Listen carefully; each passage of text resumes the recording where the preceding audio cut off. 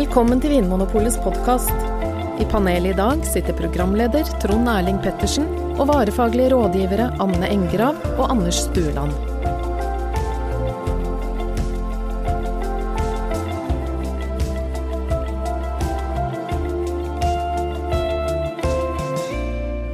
Hva har vi fått I glasset I dag, Anne og Anders? Det det store spørsmålet. Det det. For nå har vi fått noen glass på bordet med vin I. Det eneste problemet at vi aner ikke hva slags vin som I glassene. Nei, og de glassene jo svarte også. Glassene køl svart. Vi har fått tak I noen nye stilige blindsmakingsglass som skal gjøre det endelig enda vanskeligere for oss, fordi vi ser ikke ordentlig hvilken farge det på vinen. Så vi vet ikke om det en rødvin eller hvitvin vi har I glasset, og vi har fått noen til å plukke ut vinen for oss. Vi vet ikke hvilken drue det hvor vinen kommer fra, eller hva den koster. Men det skal vi prøve å finne ut av ved hjelp av våre topptrente, sylskarpe sanser. Skarpe neser. Klare hodet. Og til deg som hører på, bli med oss og prøv å tolk det vi formidler, og se om du kan være med og plassere vinen på kartet og I vinens verden. Anne og Anders, dere har allerede begynt å stikke nesa godt ned I glasset. Dere rynker på nesa? Ja, Med litt sånn sjokkert. ja, det første som slår meg at det var noe som minnet litt om litt sånn sure sokker. Det på en måte var noe sånn kroppslukt. Oi. Ja, det min egen? Det på en måte barten min som lukter? Barten din ser ren og fin ut, Anders. Samme med resten av skjegget. Men hvis vi klarer å se litt bortafor kropp og sure sokker, hva lukter det da? Hvis vi begynner I fruktdisken da, som vi helst skal gjøre, vi mest I retning av citrus og epler, eller vi mer I bærhylla? Vi noen grønnsaker involvert? Det noe krydder? Det noe epleaktig. Ja, og citrus det mer sånn kjølige frukter enn de veldig modne. Ja, så vi kan anta at det en hvitvin. Ja. Det dere sier? Ja, Og så det noe som minner om noe, litt sånn nesten litt sånn skrumpepler. Det epler med skrumplever da? Nei, men litt sånn kjellerepler da, eller noen som måtte hengt litt lenge, eller ligget litt lenge på kjøkkenbenken. Eller, Der skallet begynner å bli litt skrukkott. Ja. Eller kjenner du det, Anne? Eller jeg helt alene? Ja, jeg tenker litt sånn voks. Litt sånn fruktig voks. Fruktig voks. Duftlys. Det ikke en vin som den hopper ikke opp av glasset. Nei. Den litt sånn holder litt tilbake. Det liksom noen hvitviner, for jeg tror at det jo veldig, veldig sånn markante I fruktigheten, sånn som Sauvignon Blanc og Riesling noen ganger. Ja, den ikke så fruktig. Den ikke så den litt fruktig. dempet. Du må lete litt etter aromaen nede I glasset, på en måte. Men det noe her som ikke frukt og bær da? Det noe som minner om krydder, eller noe bakst, eller smør, eller... Ja, det mer mot noe sånn smør, kanskje litt sånn grønt også, sånn sevje og... Jeg tenkte på nøtt. Høy og nøtt. Tørka høy. Nøtter. Ja.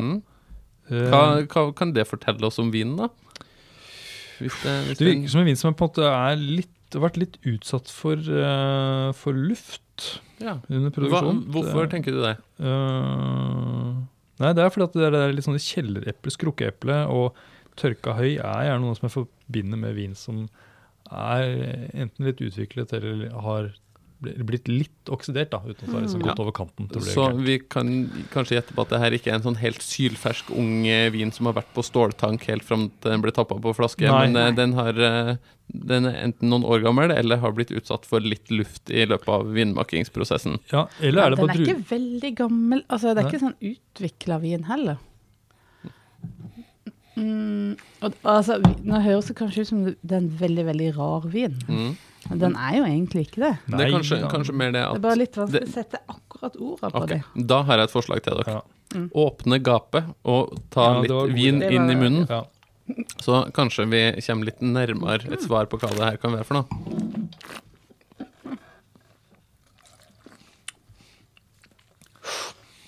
Den er veldig frisk. Hvordan føles den i munnen? Jeg synes fruktigheten kommer mye bedre fram nå. Ja. Og hvordan vil du beskrive fruktigheten i vinen? Altså, den har fremdeles det der kjølige citruseplet, men det er også noe mer sånn fersken, altså det er noe sånn moden frukt her som fra et kjølig klima, si det sånn.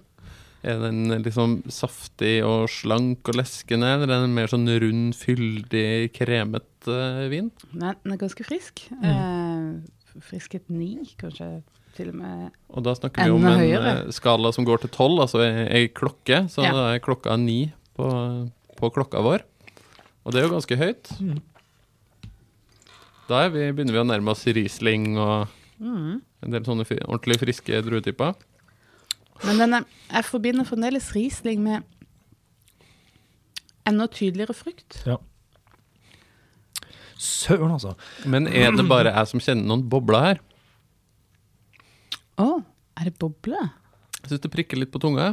Jeg tenkte at den var litt ru bare, men det er kanskje... Ja, kanskje det er litt bobler. Kanskje det forklarer litt den der, nesten sånn der kjellereple. Det er noe sånn... Ta en slurk til, og se om dere kjenner litt prikking, altså ikke musserende som en champagne, men at vinen rett og slett er litt sånn perlende. Jeg kjenner det kjempetydelig. Det er helt rart. Jeg tenkte ikke over det i stedet. Ja, men det er ikke som en vanlig museum. Nei, men det er helt tydelig CO2. Og det er jo ofte, at det prikker litt, det er ofte et tegn på at vin er ganske ung. For altså, vin utvikler jo, eller gjæringsprosessen danner jo litt CO2. Men vi har jo allerede sagt at det her ikke virker som en ung vin, altså en helt ung Riesling for eksempel, som ofte kan ha litt prikking. Den har jo mer sånn ferskt fruktpreg.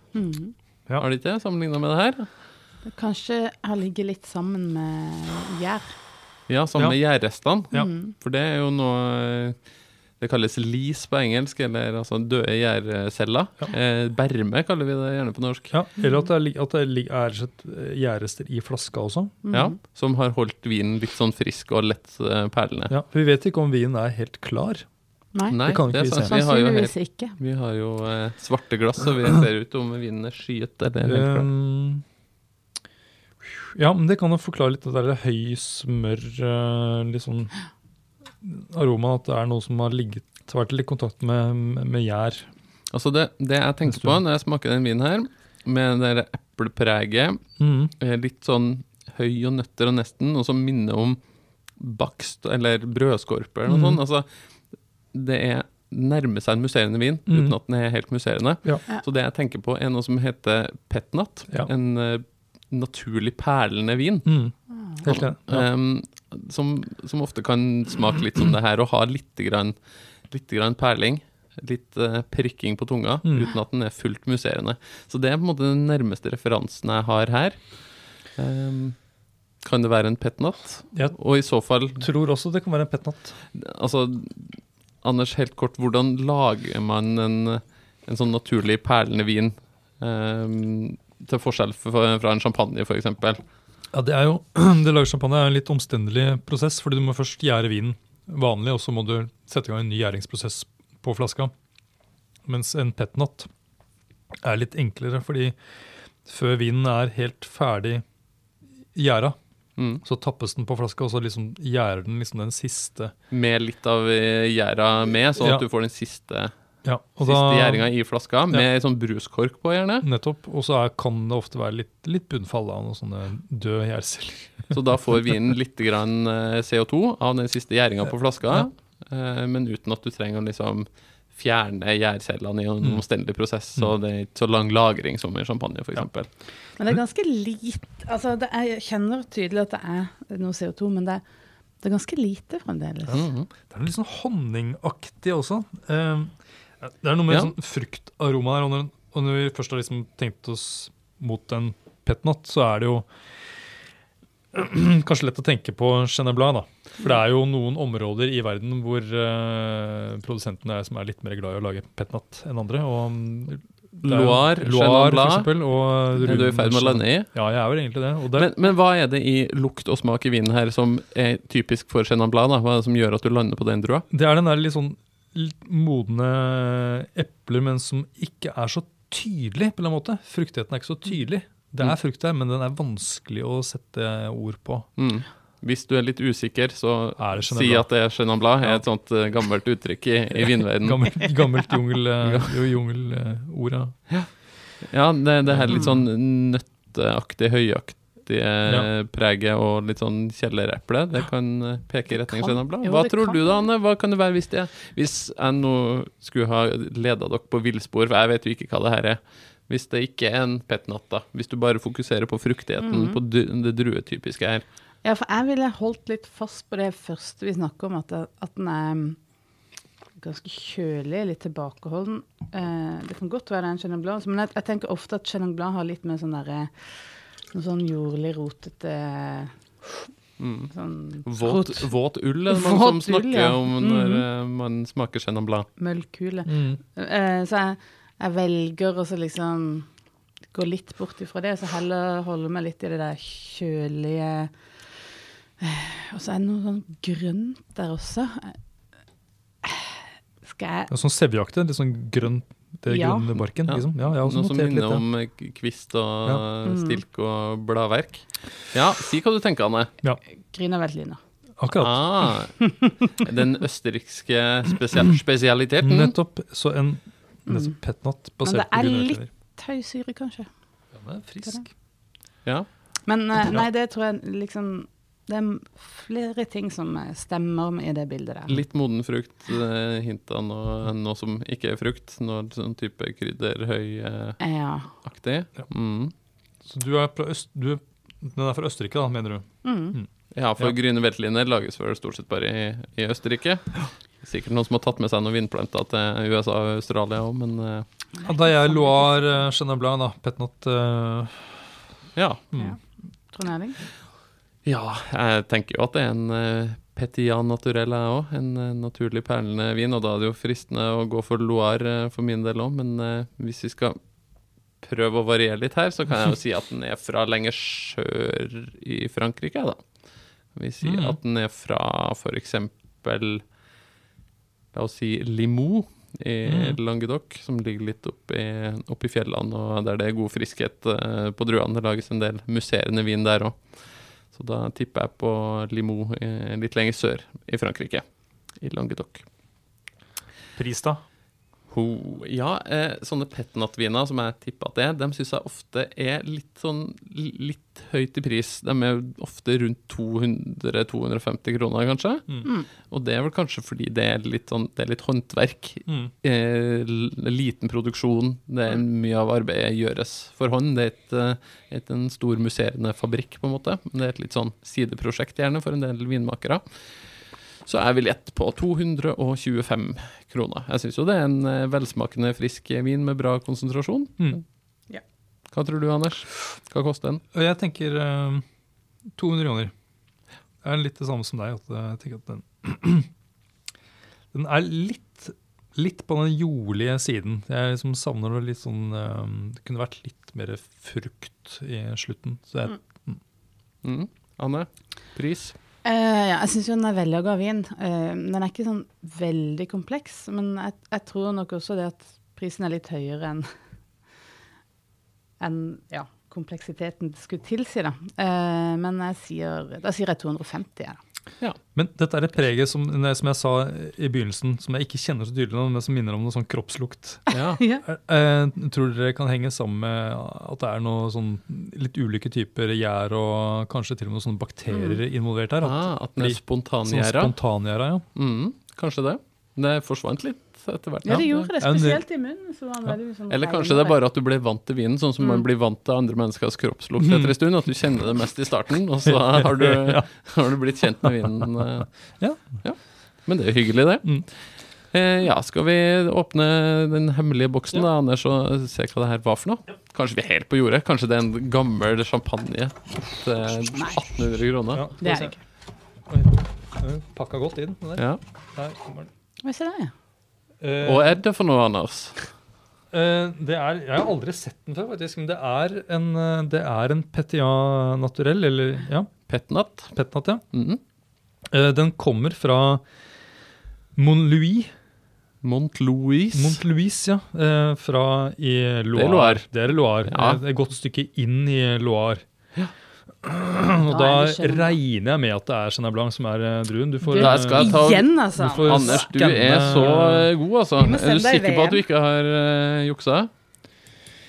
Jeg skal ta og vippe fram Vinmonopolets app nå og skanne strekkoden og se hva den vinen her koster. Anders, du sa 200. Anne, du sa 250. og jeg sa 225. Ja. Og da er det faktisk jeg som er nærmest, for den koster 229,90. Oh la la. Oh la la la. Og når det gjelder drue, så er det vår gamle venn Anders Roa Stueland som igjen er midt i blinken, for det er 100% Chenin Blanc. Wow. Chenin Blanc. Wow, Den er wow, wow. spontanfermentert, som vi var inne på, så det kan jo så forklare hint av kroppslukt. hint av kroppslukt, men ellers en, Ellers en livlig, flott, Charmerende liten. fruktig og charmerende liten sak. Og jeg tenker, det her er jo en veldig matvennlig vin, tenker jeg. Ja. For det som har prøvd musserende til mat, så funker det veldig godt. Ja, og da. her er en sånn mellomting mellom hvitvin og en fullt ut musserende som kremat eller Ja, da, champagne. en Så det, vin som passer til mye forskjellig kroppslukt også, tenker jeg. Nei, men så gøy. Yep. Tusen takk, folkens, for at dere var med og blindsmakt. Ja, og tusen takk Håkon som har plukket ut vin for oss, ja. Det var en liten nøtt, men vi klarte å knekke den. Ja, dette Så var en da- ny vin for meg. Da får du huske det, kjære lytter, til neste gang. Hvis du blindsmaker en vin, og den har litt perling, men ikke så mye som en cava eller cremant eller champagne, så kan det fint være en pet natt fra for eksempel Loire i Frankrike. Og hvis du kjenner et hint av syrlig ullsokk, så kan du i hvert fall være sikker i din sak. Ja, folkens, da sier vi vel blåst. Kling, kling. Takk for at du hører på Vinmonopolets podcast. Har du forslag til et tema i podcasten? Send mail til podcast@vinmonopolet.no. I tillegg svarer kundesenteret deg på e-post, chat og telefon.